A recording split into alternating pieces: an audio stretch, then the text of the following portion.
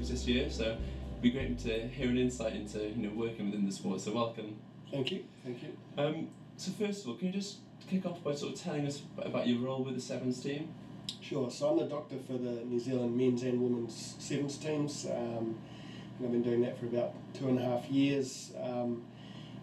Originally, a lot of Sevens teams just travelled with a physiotherapist and had a doctor back home and doctors at the tournaments, and with it becoming an Olympic sport, it was decided to have a doctor assigned to that sport. So I don't travel with the teams, but I attend their domestic assemblies and part of their domestic assemblies, and look after their medical needs and support the physiotherapists who work full time with each team. Okay.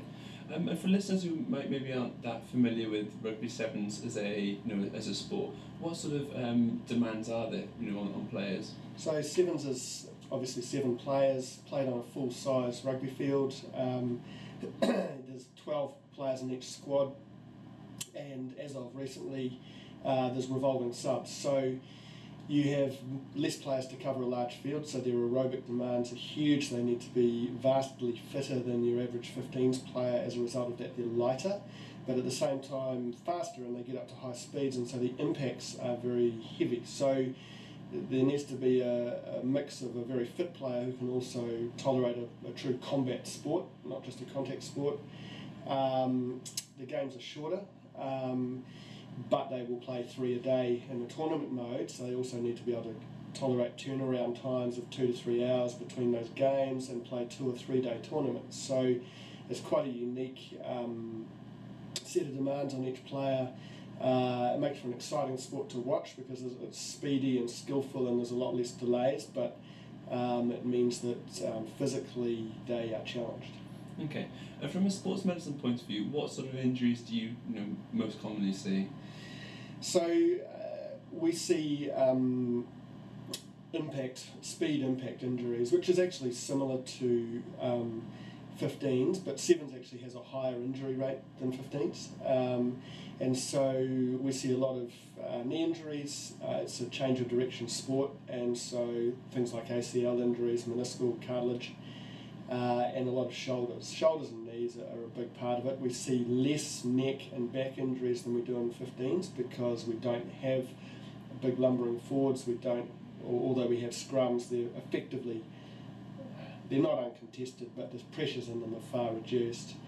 And we see ankles. So it's more the limbs rather than the axial skeleton. Okay. And one thing you touched upon was that at these tournaments you said there's multiple games per day with often a 2 to 3 hour turnaround. How do you get players ready to turn around in such a short period of time?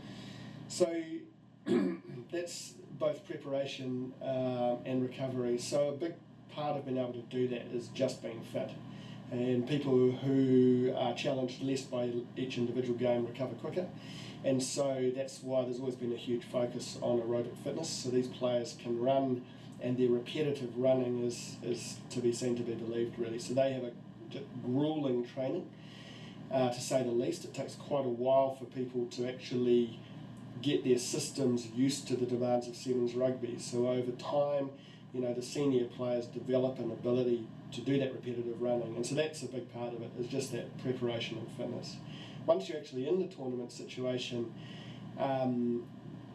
managing player load, although that's harder these days because whereas there used to be teams who possibly you could rest some of your players a bit more, that's harder to do now, so managing player load is less, and so then it comes down to recovery.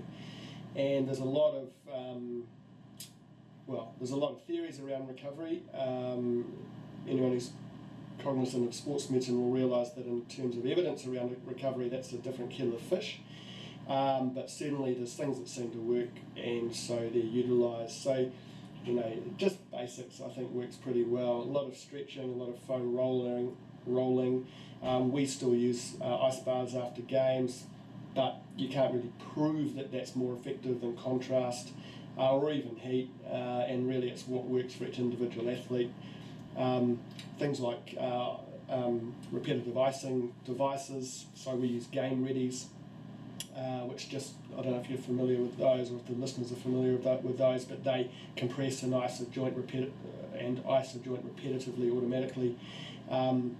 We use compression trousers effectively, so automatic compression devices that increase drainage out of the legs. So all that type of stuff.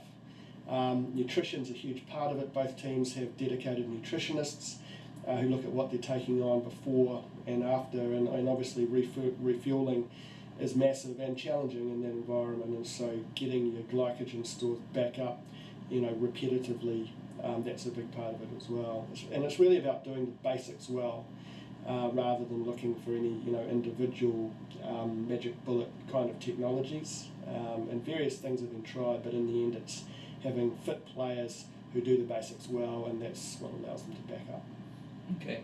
And you sort of touched on the start that these players and the tournaments are held all around the world. As a doctor, you said you don't necessarily travel with the team all the time. How do you keep an eye on them during the year? They travel with a physio, and it's very easy with electronic communications these days for the physio to wake you up at any time of night and day if there's a problem, so that occasionally happens. So I'm in constant communication with those primary medical providers, and then when I actually am hands-on with them is in their domestic camps. So they have an incredibly heavy schedule. They're full-time these days. They didn't used to be. They used to play domestic rugby and try to go 15s to 7s, and that's now stopped, thankfully, because, as I mentioned before, you need different people for 15s and 7s, and they were trying to do both and it wasn't working. So now when they're full-time, it means they're actually in camp quite a lot in between their tournaments, and I'm there and I can examine them and talk to them and maintain it that way. And also, like most rugby unions, the New Zealand Rugby Union has a medical system called Rugby Med, where all their notes are recorded, and so I can keep up with stuff that way as well. Okay.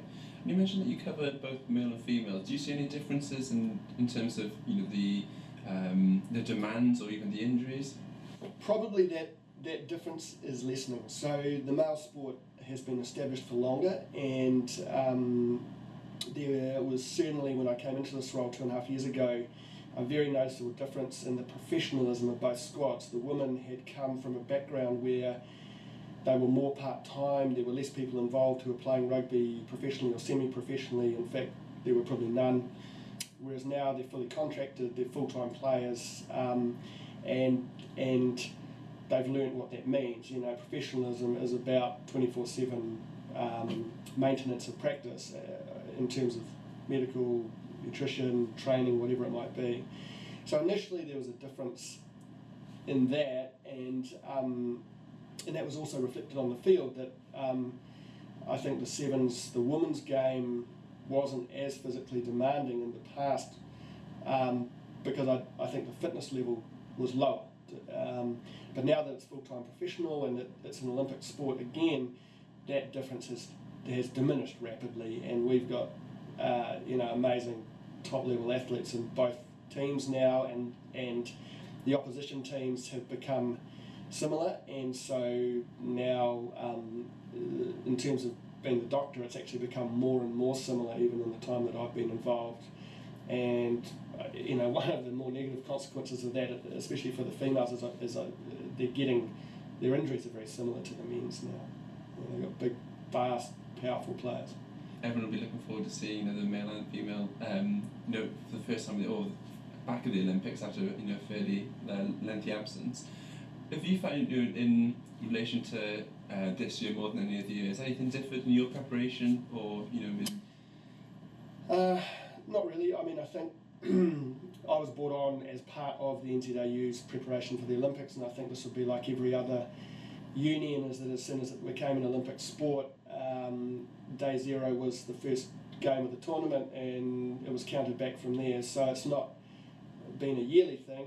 For me, it's been a 2.5 year preparation for the Rio Olympics, and obviously there's World Series in that, and they are also a goal, but there's been this bigger picture or second schedule which leads to the Olympics. So it's just been a continuous preparation, and it's been about developing players and systems and programs to make sure that not only do we have a real crack at the year-by-year competitions, but we're also preparing steadily for that for the Olympics, and so this year's no different really to that, except that actually the games are in 80 whatever days or 79 days or whatever it is now. And in terms of taking a group of athletes to Rio, what are the main challenges for you? Well,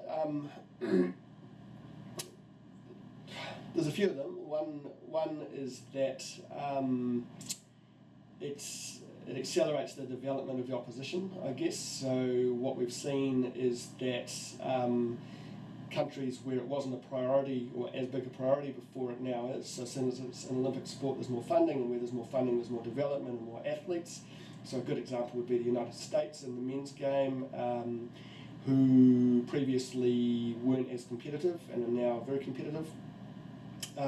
So what we've seen is that taking a team to Rio, as a result of that, there are now less weak games, players can't relax, you get more injuries because your opponents are bigger, stronger, faster, and that's been a major challenge, and we've seen our injury rates really go up as a result of that, just that increased loading of not having lighter games, and of the game itself getting faster and heavier. Rio specific, it's reasonably warm. It's not the hottest place, but it's warmish, and so that's similar to some of the locations on the World Series. But certainly, we want our athletes to be used to playing, a very high-speed game, wearing a rugby jersey in reasonably hot and significantly humid conditions. So that's one challenge which we've thought about.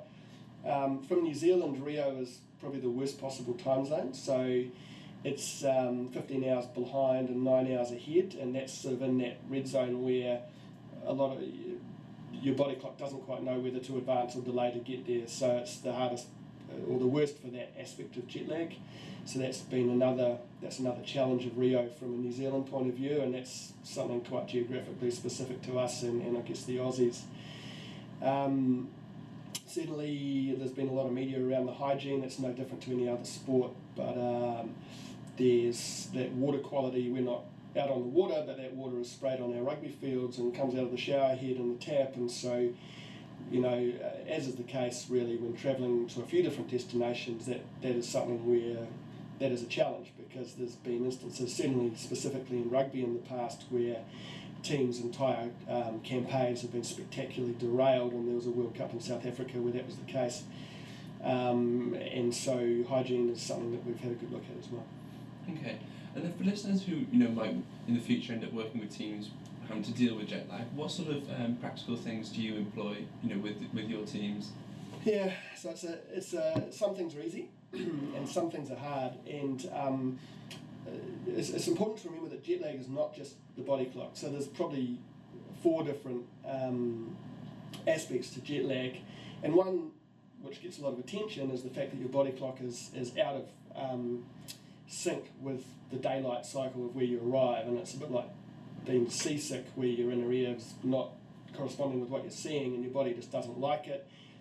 Second, and that causes a lot of the features, but also just sleep and the derailment of sleep and the sleep-wake cycle and fatigue is a big part of it. When you've just got off a plane, the internal environment of a plane is a pretty unhappy place for humans, and that's a part of it. And the stress around travel is another part of it. So I kind of divide jet lag into 4, and the thing is that the body clock side of it is a difficult thing to address, but you can get quite high gains by looking at those other 3 components. So for example, if you look at, there's some people, and I'm sort of in this camp, who would argue that simply arriving well rested can in the end be more important than trying to aggressively adjust your body clock. And I think I've seen some programs in the past where people are getting up at 3 in the morning and trying to go to bed, in the sort of early evening, and trying to adjust their sleep-wake cycle or adjust their body clock that way, and in fact all they end up doing is getting less sleep and arriving tired. So what I think you can do is try to arrive well rested, and try to reduce the stress of travel. And with athletes, my recommendation would always be, when you're flying to a pinnacle event, that's not the time to try to give your athletes independence and make them responsible for X, Y and Z. You want to try and get them there as best as possible, so I always recommend that the athlete does as little as possible when they're travelling and that the management take up all the load. In an ideal world, my athletes would just turn up and walk onto the plane and go to sleep. And then when you're on the plane, it's pretty interesting when you look at what's actually happening physiologically when you're flying, and one of the big things I think is around desiccation of mucous membranes. So there's a lot of attention paid to dehydration on planes, and it's one of those pervasive kind of, I think it's an urban myth that you dry out on a plane.